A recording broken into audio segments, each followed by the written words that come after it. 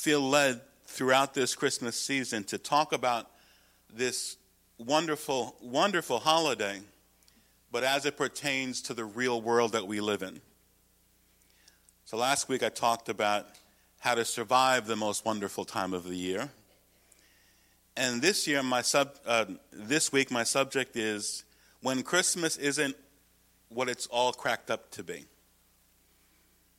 Matthew chapter 2, and I'll begin reading in verse number 1. Now after Jesus was born in Bethlehem of Judea, in the days of Herod the king, behold, wise men from the east came to Jerusalem, saying, Where is he who was born King of the Jews? For we have seen his star in the east and have come to worship him. When Herod the king heard this, he was troubled, and all Jerusalem with him. And when he had gathered all the chief priests and scribes and all the people together, he inquired of them where the Christ was to be born. So they said to him, In Bethlehem of Judea, for thus it is written by the prophet, But you, Bethlehem, in the land of Judea, are not the least among the rulers of Judah. For out of you shall come a ruler who will shepherd my people Israel. Verse 7. Then Herod, when he had secretly called the wise men, determined from them what time the star appeared. And he sent them to Bethlehem and said, Go and search carefully for the young child, and when you have found him, bring back word to me that I may come and worship him also. When they heard the king, they departed, and behold, the star which they had seen in the east was before them, till it came and stood over where the young child was. When they saw the star, they rejoiced with exceedingly great joy. And when they had come into the house, they saw the young child with Mary his mother, and fell down and worshipped him. And when they had opened their treasures, they presented gifts to him, gold, frankincense, and myrrh. Then being divinely warned in a dream that they should not return to Herod, they departed for their own country another way. I wonder what the first Christmas would have been like if instead of the 3 wise men coming to see Jesus, it had been 3 wise women. First, I'm certain they would have asked for directions. They probably would have made it to Bethlehem on time. They definitely would have helped with the delivery. The stable would have been cleaned up. And a decent meal would have been prepared. And much more practical gifts would have been given for a baby than gold, frankincense, and myrrh. In other words, it would have been a lot different. Now, the wise men, or the magi, as they're often called, were basically in ancient times these super spiritual people. Superb knowledge they had superb knowledge of things like math and science and astronomy and history and agriculture. Historians believe that people didn't become king in any of those surrounding areas without having a mastery of these type of things, and that the disciplines of the magi, or the wise men, were what had to be used to be approved to be part of the crown. The prophet Daniel, in his book, talks about dealing with the wise men, or magi, in Babylon. And it's probably why the magi were looking for one who was born King of the Jews. The wise men were satisfied. They had a desire in this first Christmas, and they were completely satisfied, because when they found the Christ child, they bowed down to worship. How many people do you know deal with disappointment at Christmas time? Some of it stems from decades of issues that have arisen and come up, perhaps in their childhood. Some have had those expectations and then had them not fulfilled or dashed, and it just can be a difficult time. Disappointments that can affect different moods. It can have influences and impact in relationships. Disappointments that can affect not only the situations that people are involved in at the moment, but can impact how they will forever view future Christmases. How can we have a better mindset, a better, more spiritual mindset as it comes to Christmas? How can we experience the true satisfaction that seems to be the dream of this season? Well, one way is by deciding right now as God's people that we're going to pursue things at Christmas time that cannot disappoint. So I'm going to look at a few things that really can't disappoint. And they don't just not disappoint at Christmas time. They don't disappoint any time of the year. The first, we need to be a people, even at this time of year, who seek the right thing. Biggest question you have people asking one another, especially family members that they plan to get together with throughout the Christmas season, is what do you want for Christmas? Or maybe the better question, if we were to dig deeper into our hearts, is what do you want out of Christmas? What would make it wonderful? Our families being together and being happy and putting away old arguments or hostilities. Our culture seems to have this buzz phrase called the holiday spirit, which I've often had a difficult time getting anybody to explain to me or define for me. I know this is not the thing that would make it a wonderful Christmas for many in our church, but there are actually people out there who, for it to be a wonderful Christmas, they want to see snow. I know that's none of you here. Or if you want to see it, you want to see it, it can fall, and by noon, it's got to be gone. Or it might be that what would make it the most wonderful Christmas is finding that perfect present. Or, if we're honest, getting that perfect present. We have this feeling that like when we were kids, when you would have a lot of things given to you, but you had your own list in your heart and you wondered if you got the things you asked for. So many people throughout our culture have been disappointed at Christmas time, and that doesn't avoid the church. It didn't deliver what we were looking for. Well, I'm here to declare Christmas wasn't the problem. It was our expectations or our relationships. There was nothing wrong with Christmas. We were looking for the wrong thing. The wise men show us to make Christmas better and to make it fulfilled and to make it satisfied, that you and I need to be God's people looking for the right thing and for the right person at Christmas time. The wise men came looking for an opportunity to worship the Christ child. And you and I will not be disappointed if we seek every opportunity we can to worship Jesus. Every opportunity to worship the King of Kings and Lord of Lords. The wise men not only looked for the right thing, they looked in the right place. In verses 5 and 6, it says, "It is written." As wonderful as they are, and they can be very moving and emotionally satisfying, but you're not going to find complete satisfaction on the Hallmark Channel. Wonderful stuff there, I freely admit. But as Linus said to Charlie Brown, that's not what Christmas is all about. You're going to find it worshiping at the feet of Jesus and in his word. If we're looking for satisfaction in gifts, that can disappoint, and often does.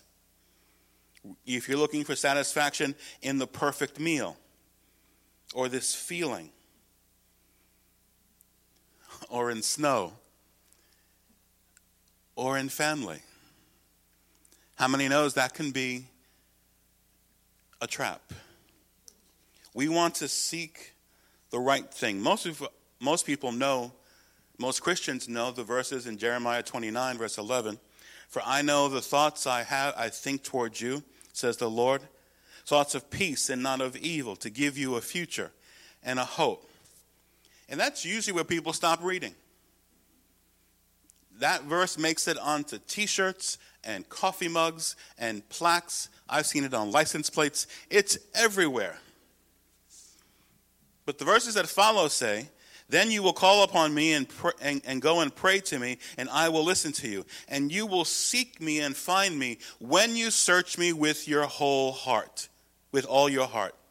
I will be found by you, says the Lord. I will bring you back from your captivity. I will gather you from all the nations and from all the places where I have driven you, says the Lord, and bring you to the place for which I caused you to be carried away captive. The other part of this verse is most people that I know that quote it are in a dire situation. They're not sure what's coming next, and they want to know that the immediate future in front of them is one that's going to be of peace and hope. And there's nothing wrong with that desire, and this verse can be a comfort there. But I want to put the verse in context. This verse comes at the end of 10 verses of the prophet Jeremiah letting Israel know, you're going to be in captivity for 70 years. For 70 years, you're going to have to deal with Babylonian captivity. But don't lose hope, for I know the thoughts that the Lord has towards you. That's the context of this verse. I don't know how much comfort that brought to the people of Israel. But seeking the right thing, an opportunity to worship, and the right place, the Word of God, I can assure you, you will not be disappointed at Christmas time. So how can I focus my actions? How can I focus my mind in a world that is so materialistic, that is so about lights and shows and entertainment? How can I direct my thoughts to be the ones that will give God praise? How can I avoid the being self-centered, deal-making kind of gifts? That is the mindset of so many people in our culture. I've said it before. What's the first thing that comes to most people's mind when they go to a holiday party or some type of gathering at Christmas time and someone unexpectedly gives them a gift and they have not one for them? Their first thought is, I didn't get anything for you. And I'll keep saying it, and I'll say it a million times. Why does that matter? Why does gift giving have to be gift exchanging? Where do we as Christians learn how simply to receive gifts? We were out to dinner last night to celebrate a birthday, which I'll come to that later. And while we were at the restaurant, there was at another table friends I hadn't seen in many, many years. And their whole family was together, and they were just having a wonderful family time. Many of them live in Pennsylvania now. And so they had come into Central Islip, and they were at the same restaurant that we were in Islandia, and it was good to see them and good to talk to them and share. And they were asking about the church, and they're praying for us. It was a wonderful time. For a moment, I thought, you know what I want to do right now? I want to ask the host of the restaurant to give me the check to that table. Had about 11 people there. And I thought, we just had a wonderful exchange with good friends who love the Lord, and we shared together. I know if I do that, I'm going to cause a war. They're going to come and say, what happened? What did you do? How could you? No, let me. People, where did we lose in our cultural upbringing the ability simply to receive? Simply to not just say thank you, but to take it in.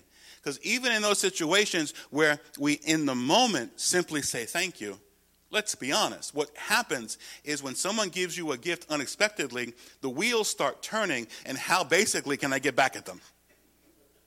How can I find them in a moment and give them a gift? And the reason you're giving them a gift is not out of a heart. It's because they gave one to you. It's an exchange.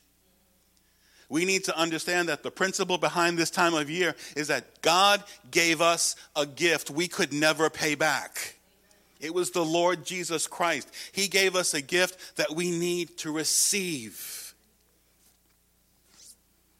So seeking the right things are great. But what is Christmas without gifts?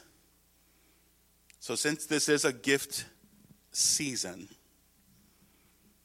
the second thing I want to point out that can make this better is give the right thing. The wise men came to Jesus' house with a bunch of gifts. From a cultural perspective, and given who the Magi were, they were appropriate. At least two of them were. One of them I can question.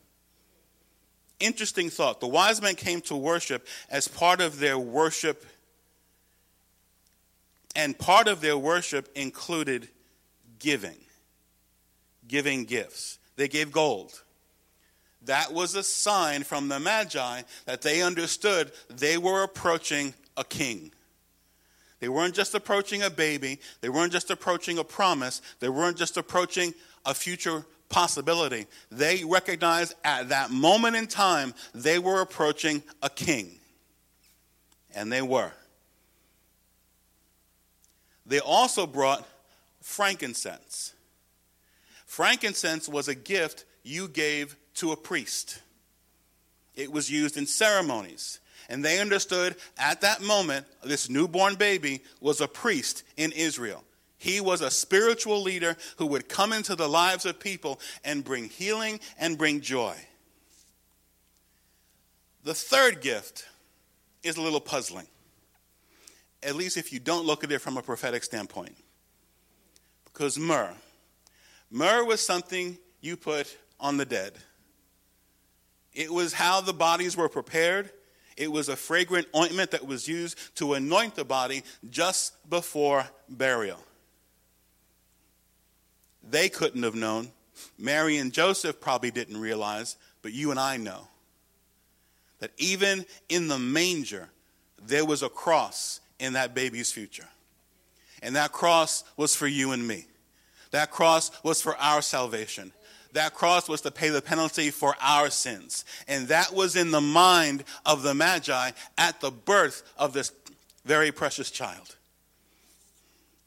Our greatest need at Christmas, that first one, was salvation.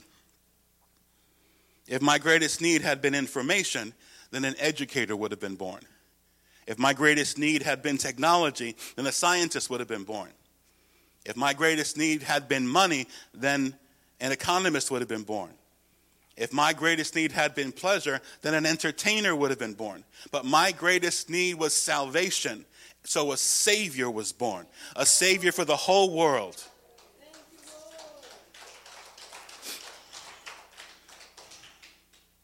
We, at this time of year, ought to seek the appropriate gifts this Christmas. And I'm not talking about material things.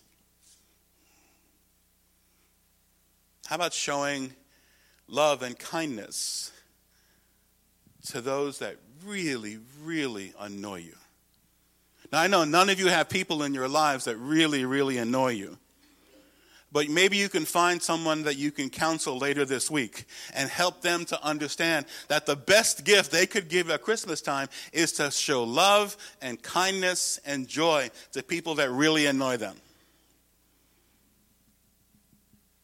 Not just to friends, but to family. Because again, none of you have family members that annoy you.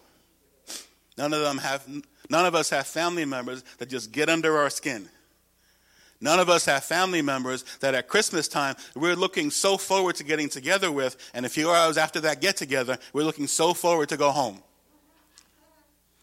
And you can sit there pious and look at me like that, but you all have the same kind of family I do. We all have people in our lives who've hurt us, for whom forgiveness has been difficult and challenging. What a gift in the gift of forgiveness, and realizing that that's a gift you can give to yourself. The best gift you can give yourself is to stop the bondage of unforgiveness. But our greatest need at that first Christmas was forgiveness of our sins. And so God gave us a gift, a Savior. Giving the right thing. Giving things that result in joy, that can bring meaning at Christmas time, and that can avoid many of the disappointments. Chad was a young, shy outcast. At the end of a school day, when other children would walk home together, Chad was always left to himself. For this reason, his mother was deeply concerned when Chad told her he wanted to make a Christmas card for every child in his class. Nevertheless, she purchased all the supplies for him to fulfill his desire. With paper, glue, crayons, Chad spent 3 weeks making 35 Christmas cards. On the morning of the class party, Chad was overflowing with excitement. He carefully collected all of the Christmas cards and headed out to school. But his mother was not so enthusiastic. She knew her son might not receive a single Christmas card and wondered if he could handle that level of hurt. To compensate for the pain, being a good mom, she baked his favorite cookies and had them ready when he walked down the street and walked through the door. The afternoon silence was broken by the sound of children walking down the street home from school. As usual, the other kids were laughing as they walked together, and Chad was walking all by himself. She noticed his hands were empty, and tears started to fill her eyes. When the door opened, she choked back the emotions and said, "Mommy has made some cookies for you and has a glass of milk here for you." He barely heard a word. His face was glowing and his chest was about to burst with pride as he said, not one. I did not forget a single one." His focus was not on whether or not he would receive anything back. He just wanted to make sure that every single person there had a gift. That's a spirit of giving. All too often in our culture, any measure of giving has this even small measure of what will I get back. The greatest joy in life is reserved for those who are more interested in giving than receiving. The Bible underscores that. But let me balance that. It is more blessed to give than to receive. But if we're giving, somebody has to receive.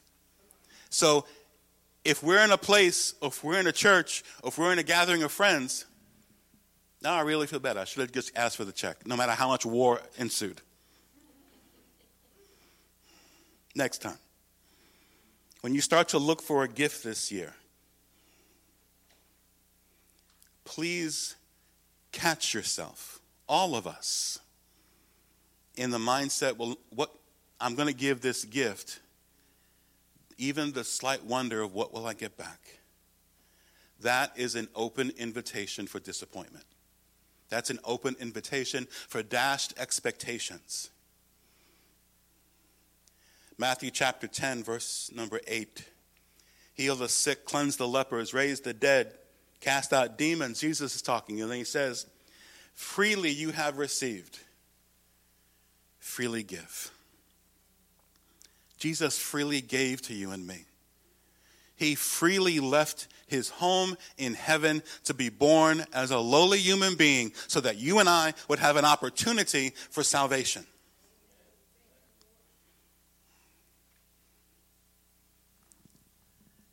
And he gave his love regardless of whether or not he would get any of it back.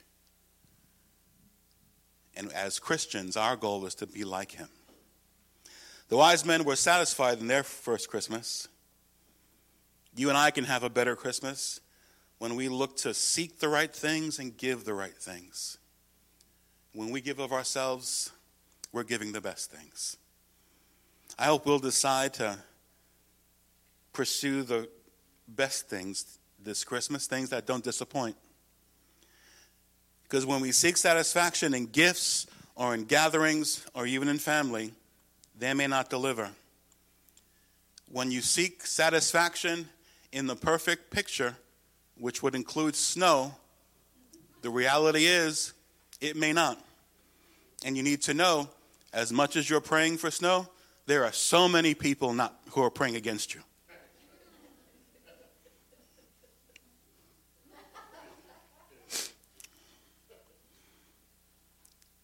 We need to seek satisfaction in worshiping Jesus, because worshiping Jesus delivers every time.